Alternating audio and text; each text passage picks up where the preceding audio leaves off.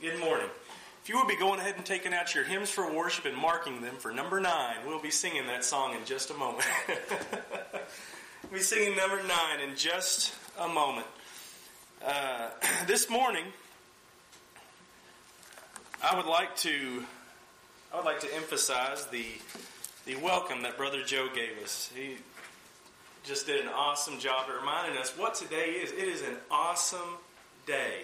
I just love that. It is an awesome day for us to be together and for us to be with one another and to worship our Lord, the God of all creation, together. I just am so appreciative of Him and of His words. I'm so appreciative of all of you that are here this morning. This morning I want to talk about a problem that we have. Again, as we have been doing in the past, we are still studying these ideas of issues that confront Christians, and things that Christians are going to have to be dealing with, sometimes on a daily basis, things that we're going to have to be prepared to handle for. And the topic I want to talk about this morning is a serious problem. And at first we might think, well, that's not a problem that affects me, but I want to consider that it might be in a way that we might not have possibly thought of. The topic I want to talk about this morning is the topic of domestic violence. Domestic violence. And this is the idea of spousal abuse. Abuse maybe between a husband and a wife. It also carries with it the idea of child abuse or even parental abuse. You know, maybe when children neglect their parents or are disobedient to their parents. But this idea of domestic abuse of some sort. And it comes in various forms.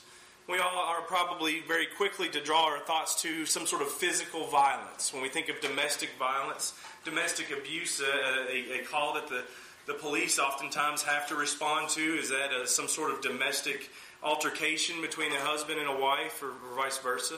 But it also comes in other forms. There's this idea of sexual abuse, which we know so much about. Unfortunately, in this day and age, it seems like something we hear quite often happening.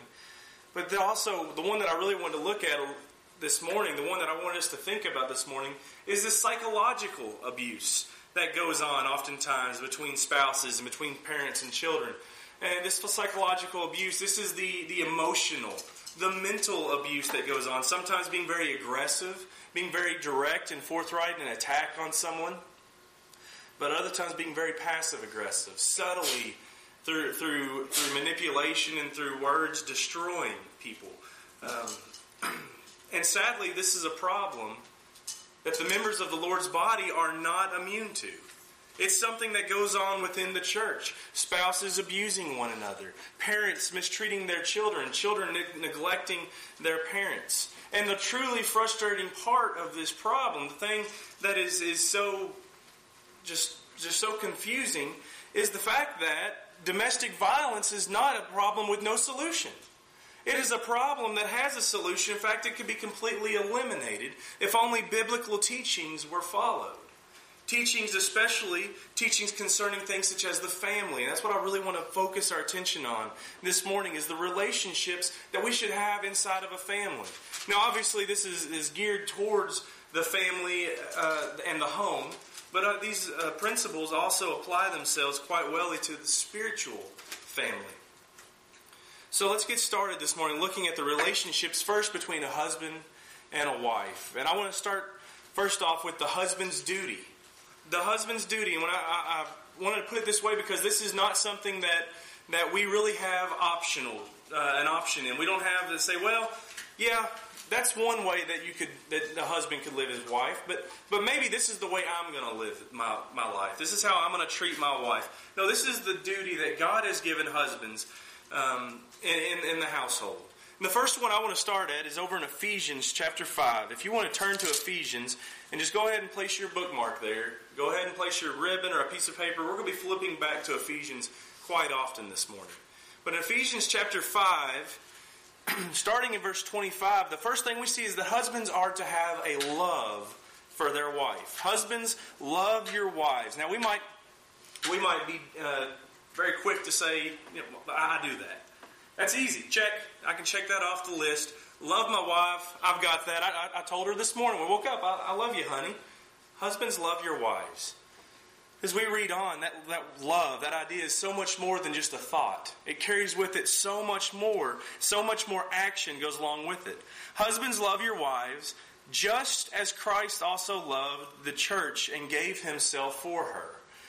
I love that word just in that passage. Just as. God has given us a standard for which we are to love our wives. And he did not say, husbands, love your wives like your father loved your mother. I would like to think that we could use that as our standard, but unfortunately in so many cases we can't. Husbands, love your wives like what is socially acceptable today, how the society says you should love your wife. Again, I would like to say that we could do that, but unfortunately we can't. And God, knowing that, said, I will give you the standard to which you are to love your wives, husbands. Husbands, love your wives just as Christ also loved the church. He has placed a bar for us and said, this is how much you are to love your wife. At this level right here, and close? No, not close. Just as, the same. Just as Christ loved the church. We might say, well, okay, if I want to do that, well, how do I do that? How do I show that kind of love to my spouse? Well, verse 26, it goes on to say that, or the end of verse 25 says, and he gave himself for her, for the reasoning found in verse 26, that he might sanctify and cleanse her with the washing of water by the word. In verse 27, that he might present her to himself a glorious church, not having spot or wrinkle or any such thing, but that she should be holy and without blemish. So husbands ought to love their own wives as their own bodies. He who loves his wife loves himself. For no one ever hated his own flesh, but nourishes and cherishes it, just as the Lord does the church. Jesus did not give his life for the church for his glory. Did you notice that? He didn't do that so people would remember him through history as this glorious figure that gave his life. It says that he did it for the church's glory, to glorify the church. And it says that he might do it so that the church could be sanctified, so the church would be set apart, so the church would be cleansed, so the church would be without spot or wrinkle, would be holy, without blemish. Do you notice how much emphasis is on the church when we look at what Jesus did? When Jesus' love for the church was so that the church would be set apart. Husbands, if we are to love our wives as Christ loved the church, if we're going to have the proper love for our wives, it should not be for our glory. It should not be so that people look at us and say, well, look how much he loves his wife. It should be for her glory. And so that we are setting her apart from others around us. And in this same idea, if we are doing that, then we are going to be honoring our wife. Turn over to 1 Peter chapter 3. In 1 Peter chapter 3 and in verse 7, we read this command, husbands likewise dwell with them with understanding, giving honor to the wife as to the weaker vessel, and as being heirs together of the grace of life, that your prayers may not be hindered. Excuse me. For this idea of honor, I think that's something that we kind of struggle with in this society. This word of honor, this idea of honor, treating someone with honor, even understanding honor. That's something that we tend to struggle with this society because there are so many things that are dishonorable in this society. When I think of honor, really the first thing that comes to my mind when I try to think of something today about honor, I think of an honorable discharge from the military. That's what my mind is usually drawn to, an honorable discharge from the military. And even that doesn't really carry with it the same idea of what honor is. It does a little bit, but honorable discharge from the military, I know some of you all will correct me if I'm wrong, and I will appreciate that so much. But really what honorable discharge says to someone about them, it says that they left the military without a spot or a blemish in their record. It is the opposite of a dishonorable discharge. And there are so many other things that we apply to people in the military that have gone above and beyond the call of duty, and they give them awards, and there are ceremonies and rankings. But honorable discharge means that you left the army or the military doing what you were called to do, and that you did so as you were called to do it. But the idea of honor really does go beyond that. It goes beyond a step past that, because this idea of honor really has this idea carried with it of someone that is raised up, someone that is set apart, as we were talking about, as Christ did for the church. If we are honoring our wives as the way that we are supposed to be, as we are told to in 1 Peter 3:7, they are going to be set apart from the other people of this world. Now, as I said, in this society we do tend to have a problem with this. We don't show honor to women in general as we used to. When we go back 50, 100 years, we see a very different treatment of women in society. We see whenever a woman would come to maybe the dinner table. If there was a dinner party, a woman would come to sit down, the men would stand up to show respect. You would see men who would hold doors more often for women, open car doors. They would walk on the side of the street closest to the vehicles, or closest, even to go back far enough, to the carriages, to protect the woman from stuff splashing up on them, from being struck by a vehicle too close to the edge. We used to have this chivalrous attitude towards women. And in part, it has changed because there are some that say, and again, this is society, saying women don't need to be treated that way. Even some women saying, I don't want to be treated that way. I want to be seen as an equal to God. But again, as I said before with love, we have a standard that is set for us. And it is not what the world thinks today. It is not how people of this world want to be treated today, but it is how God commanded us to treat our wives. And even going a step farther, how we should treat women in general. This idea of honor. We should make sure that in some way, and I'm not suggesting that we do have to do those things. Those are just examples. But in some way, we are setting our wives apart. We are showing them that honor. We are raising them up. In fact, I read this quote by James Kaufman. He's a commentator that I read from occasionally, who said, "For the Christian, the loving appreciation and the holy regard for women must never go out of style." I think it's evident today that in a lot of ways it has. In a lot of ways it has gone out of style. But for Christians, honor must never go out of style for a husband to his wife. And if we are showing our wives honor, and we are showing our wives love, then this next one is going to be easy as well, and that is we are to have no bitterness. In Colossians 3 and verse 19, we read,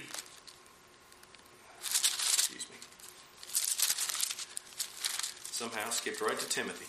Colossians 3 and verse 19, "Husbands, love your wives, and do not be bitter towards them." I like how it is the ESV that translates this, "Do not be harsh towards them." You know, as husbands, we do have something that has been given to us that we'll read more about in just a minute, but we have been set as the head of the household. And it is very easy for us to take that responsibility and to try to be the enforcers of the home instead of the head of the home. And in some ways we do this by being bitter, by being harsh to our wives, and even to our children at times. When things maybe aren't going the way that we see they should be going, maybe we see an attitude that isn't reflecting of the Bible, or maybe we're just frustrated with our own attitudes that aren't reflecting of the Bible, and in doing so we become bitter with our wives. We treat them harshly. That is an attitude that Christians should not have. That is an attitude that a Christian husband should take himself as far away from as possible. Instead of being bitter towards our wives, instead of being harsh towards our wives, we must be loving them and honoring them, and we must be speaking to them in a gentle way. We must be speaking to them in a way that builds up rather than destroys. And these are just three things that I wanted to point out quickly, and we could spend a great deal of time on the roles of a husband. But three things that I wanted to point out quickly in regards to the relationship that a husband has to his wife that will go great deals to removing this problem of domestic violence. But what about the wife's duty? The wife's duty to her husband. Again, we'll start with love. Turn over to Titus chapter 2. In Titus chapter 2 and in verse 4, we read an admonition for older women to teach younger women. It says that they admonish the young women to love their husbands. To love their husbands. Again, this carries with it the same idea that husbands had for loving their wives. But, you know, and speaking to both husbands and wives, I think that it needs to be said, we're so quick to go, check, I did that. I did what I need to do. I showed love to my husband. But how do we do that? How do we show this love? So oftentimes what we do is we consider passages like in Matthew 7, treat others how we want to be treated, and we think, well, I know what I need, and so I will meet my husband's needs in that way, and I will give him what I need. But that might not always be the case. Matthew 7, that passage, Matthew 7:21, I believe, I don't want to take away from the correctness. I don't want to take away from the accuracy of that message. It is very accurate. But sometimes when we read it, we think, I need to do to other people exactly what I want done for me. But maybe a better way to look at that is to say, I want my needs met. I need to find out what the needs of other people's are and go the steps to meet those needs. And so for wives, the needs that you have may be different than the needs of your husbands. And the same thing can be said for husbands. The needs that you have may be different than the needs that your wives have. You know, the needs that Holly has are typically not the needs that I have. And I normally can go a great deal of time without ever having to have one of her needs that she has met for me. I may know that she loves me and I don't have to hear her say it very often. And I may know that she supports me and I don't need to have to hear her say that either very often.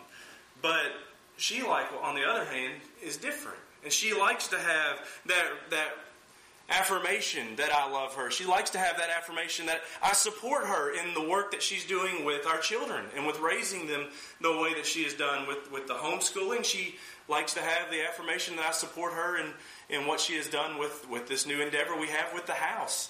She has different needs than I have. And so as husband and as wife, this applies to both, are we spending the time that is necessary to find the needs that our spouse has? Are we setting down and discovering those needs? And then once we know them, are we really doing what we can to meet those needs? Are we showing love for our spouses? So likewise with the wife's duty and the husband's duty, love is where it needs to start. And then wives are given a different role than husbands. Wives are told to submit to their husbands. Back over in Ephesians, I told you we'd spend a little bit of time there.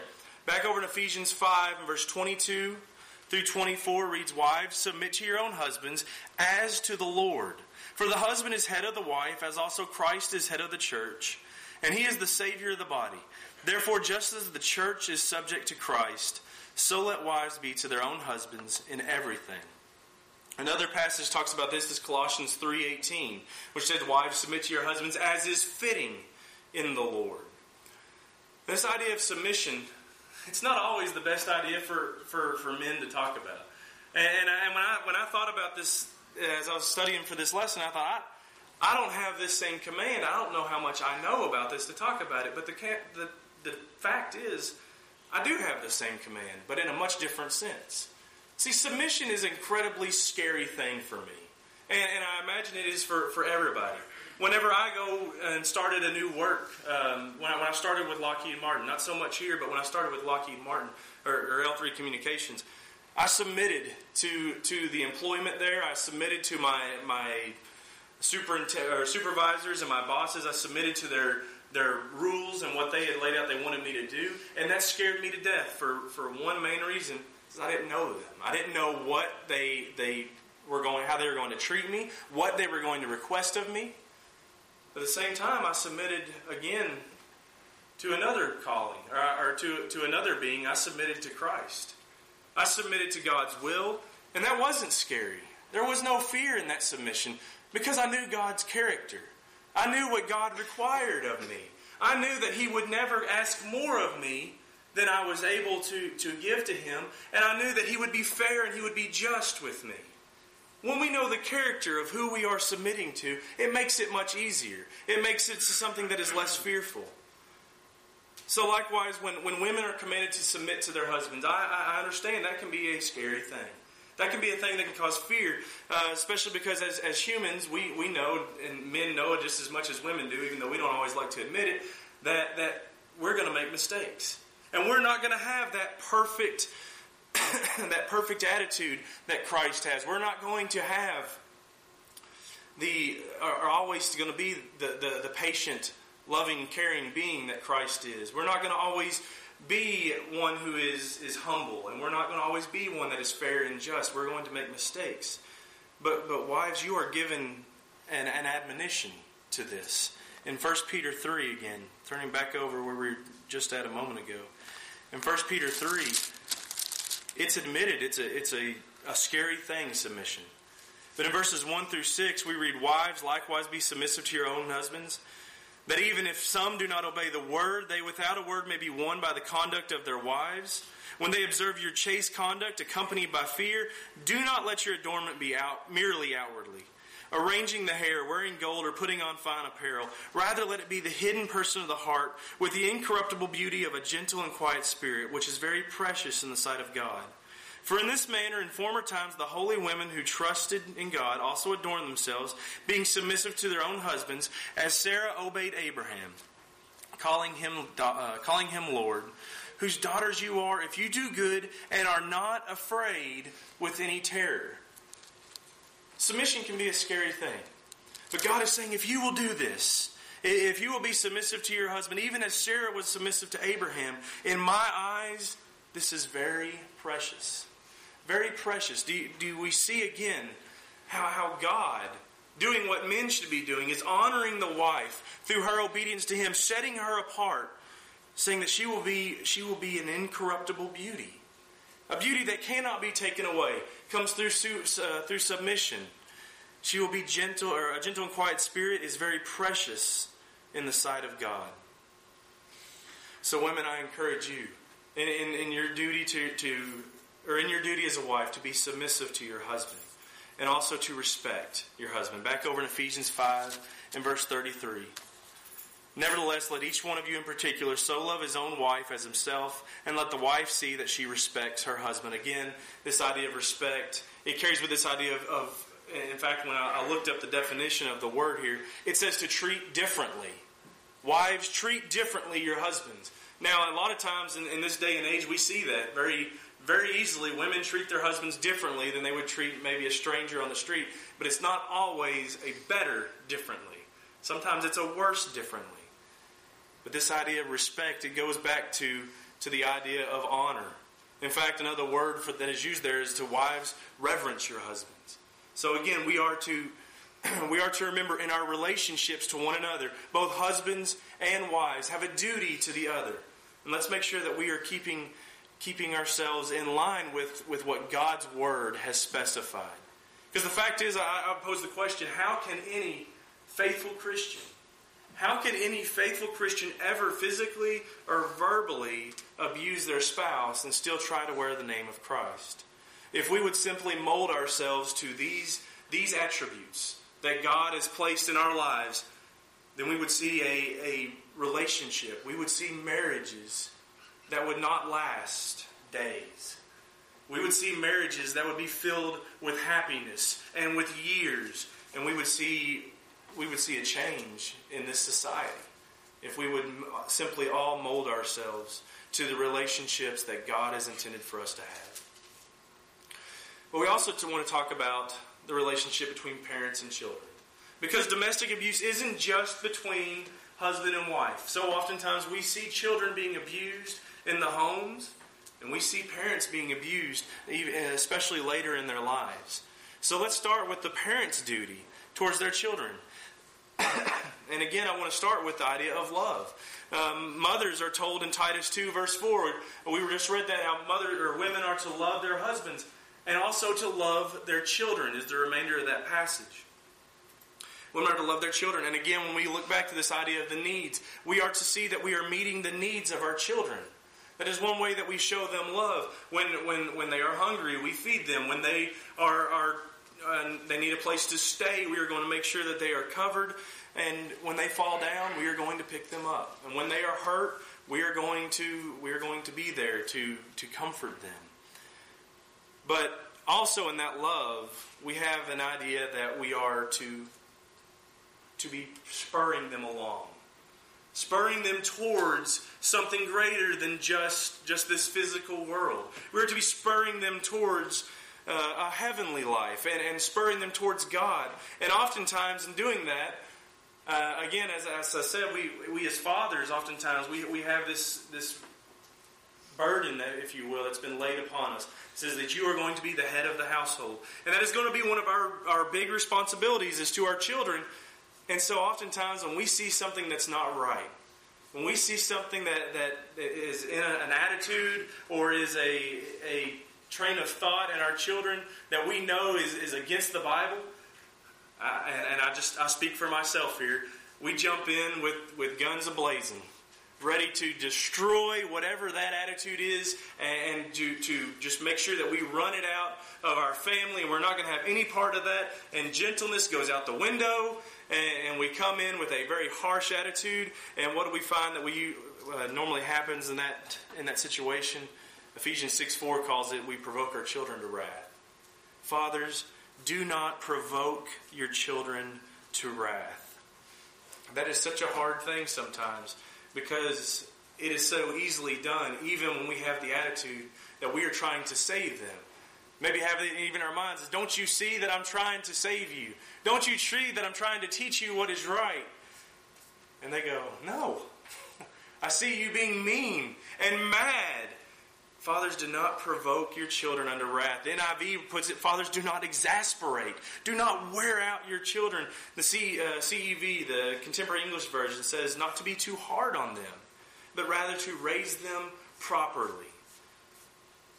And then we are told there's a reason for this. Back over in Colossians chapter 3 again, this time in verse 21. It says, fathers, do not provoke your children, lest they become discouraged. We are to be encouraging our children. We are to be encouraging them towards God. We are to be encouraging them towards a life that shows the Lord's glory. A life that reflects the light of the Lord. And in doing so, we must make sure that we don't push them away and that we don't run them off by being too harsh with them, by wearing them out, exasperating them, that we don't provoke them to wrath. But then the second part of that passage, we might be tempted to say, well, then I'm just not going to do anything because I don't want to mess that up. But it says in the second part of verse 4, to bring them up in the training and admonition of the Lord. We are commanded to train our children. And again, back to the CEV, it says to teach them and to instruct them about the Lord. 1 Thessalonians 2:11, Paul says that he does this with his spiritual children. If we want to turn over there real quick to 1 Thessalonians chapter 2, and in verse 11, we read, as you know, know how we exhorted and comforted and charged every one of you as a father does his own children. Again, this is Paul talking to his spiritual children, but we can apply this to our lives as well. What does it say he does there in verse 11? As you know how we exhorted, comforted, and charged every one of you. Are we doing that with our children? Those three things are very important, and we can't forget all three. We can't forget just one and do just one or just two. We must be doing all three. He exhorted them. He built them up. He was building them up with this idea of maybe when we fall down, we're going to pick you up, we're going to build you up, and we're going to give you the strength to try again. And he comforted them when they messed up. They did something that was wrong. They weren't I don't see Paul going to them and going, you're never going to get this right. You are never going to be able to do this. But no, he would have comforted them. And yes, if they messed up, he obviously would have told them that they messed up, but he would have picked them up and said, you're going to do better next time. But then that last part, he charged them. See, we oftentimes do those first two, and we get those pretty easy. The exhortation, the comforting. But are we charging our children? Are we challenging our children? If you see a child in school, and especially one that's maybe a little bit ahead of where they should be. They've just got a real sharp mind, and they're sitting there and they're acting out, and nobody can figure out why they're acting out. And finally somebody looks at them and goes, they know this. They know what you're teaching. They need more. They need challenges. They need something to get their attention and to focus their mind. Are we challenging? Are we charging our children in Christ? Are we challenging them to grow in Christ? And this isn't something that just applies to our little children. When you turn 18, you don't magically change from a child into not a child. If you are still blessed with a parent or a grandparent, even, you are still a child of that person. And so if you have children of your own, you still have these same duties that you are to be taking up.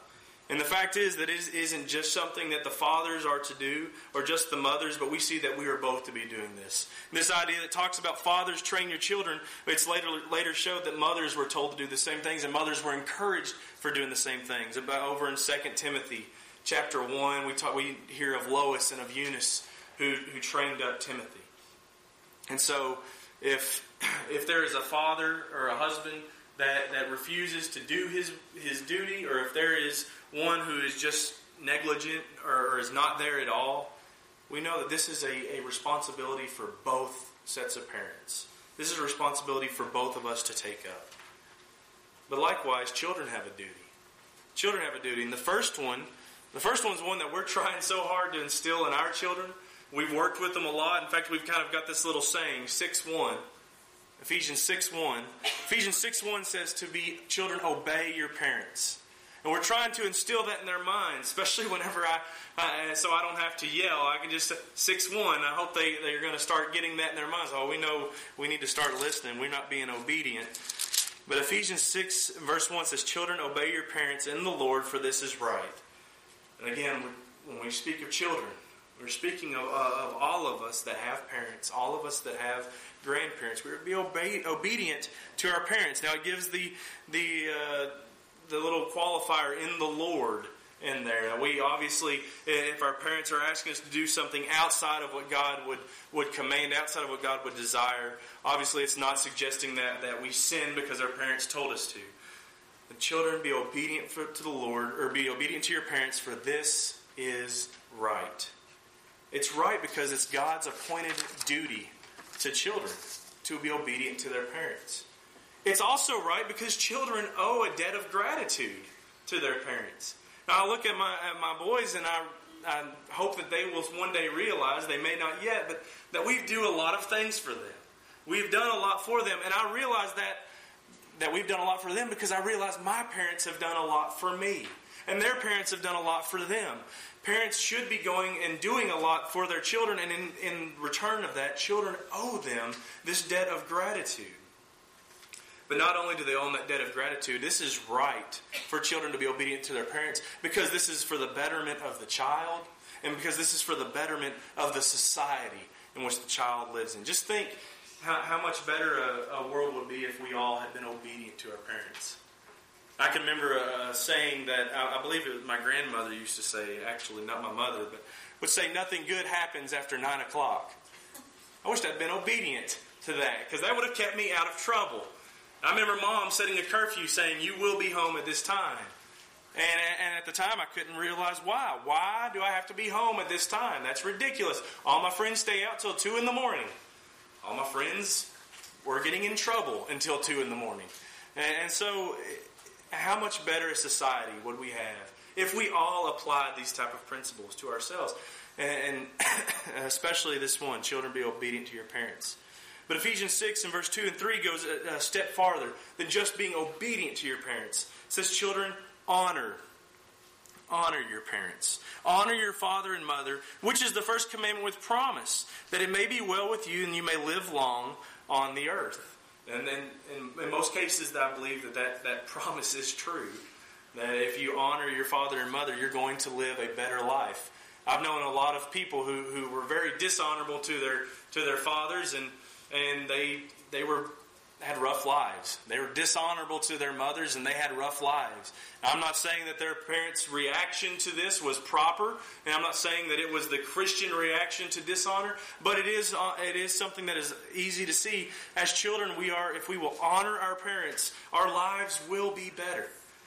It goes on to say that, or we go on to see that honor again carries with it this idea of love and of respect, as we've talked about, this idea of setting apart. Our relationship with our parents and with our grandparents should be different.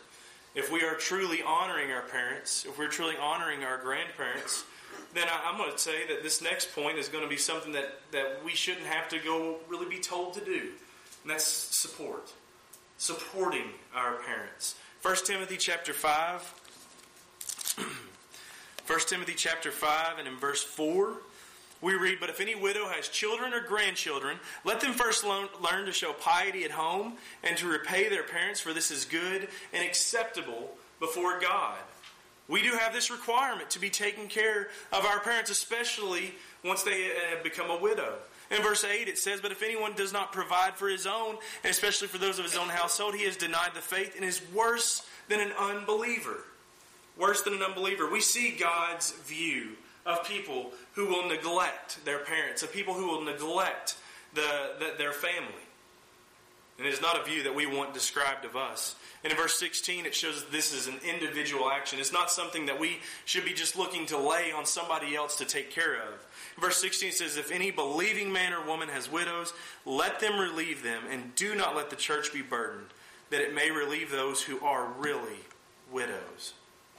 Again, this is just saying this is an individual job that each one of us is required to do. So again, I ask the question, how can any Christian parent, how can they show anything less than true love for their children and still claim to be Christians? And likewise, how can Christian children show anything less than a loving behavior towards their parents? Through such admonitions, the Bible, it addresses the problem of domestic violence. Maybe not directly, but it has the solution to domestic violence. Because we see God's Word produces loving and produces lasting marriages.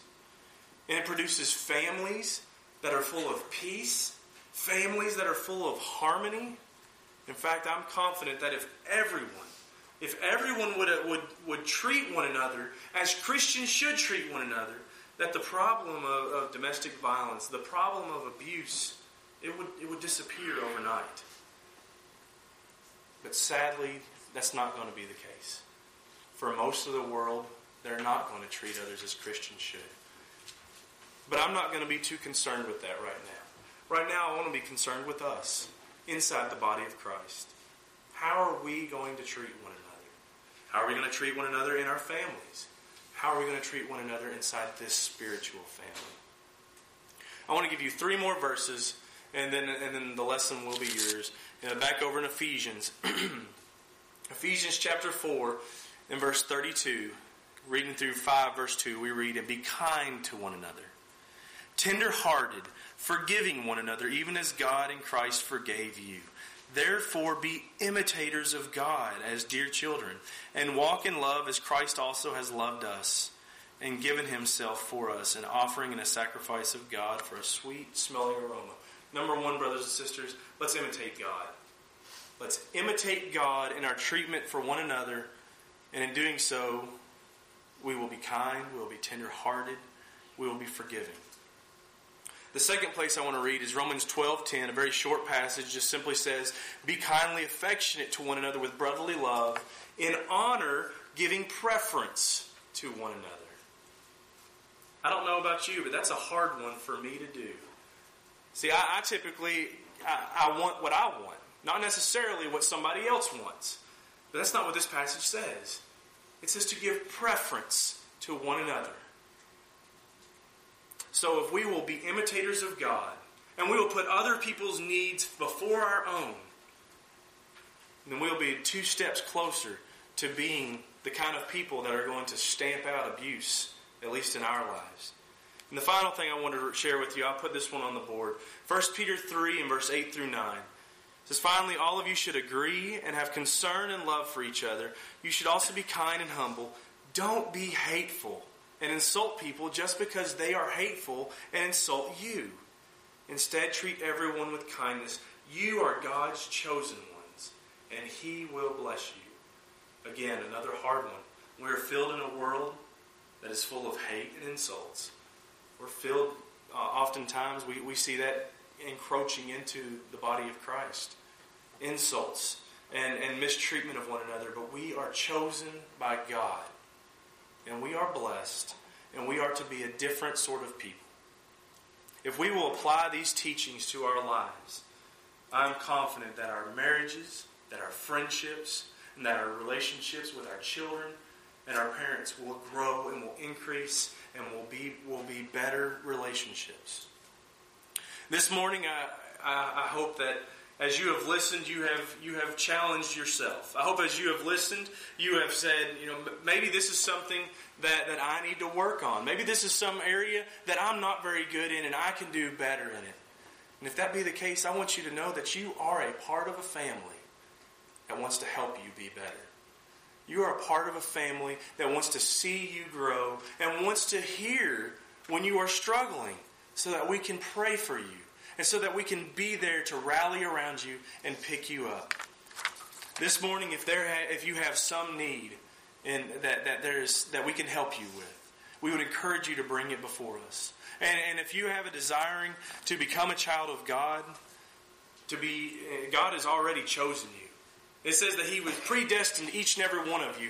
Will you choose Him? Will you choose to be a follower of His? If there is some way that we can help you in either one of these, we encourage you to please come forward now as we stand and sing.